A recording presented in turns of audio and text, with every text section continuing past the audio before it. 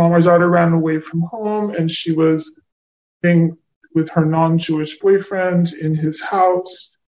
And once we started gift bombs, she started coming around more, and she wanted to spend more and more time with us, and she became open to the gift bombs. And when we would do the things with Avi, he kept saying he's going to give up the boyfriend. You'll see, and I didn't believe it.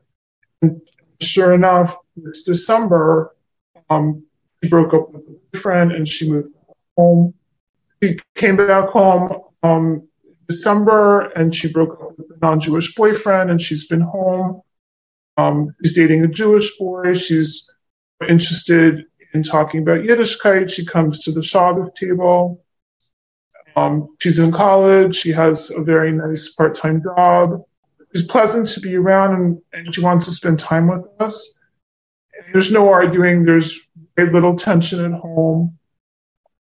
We were at the end of the line and didn't know what to do anymore. And this is not our first child. It's not like we are new to parenting.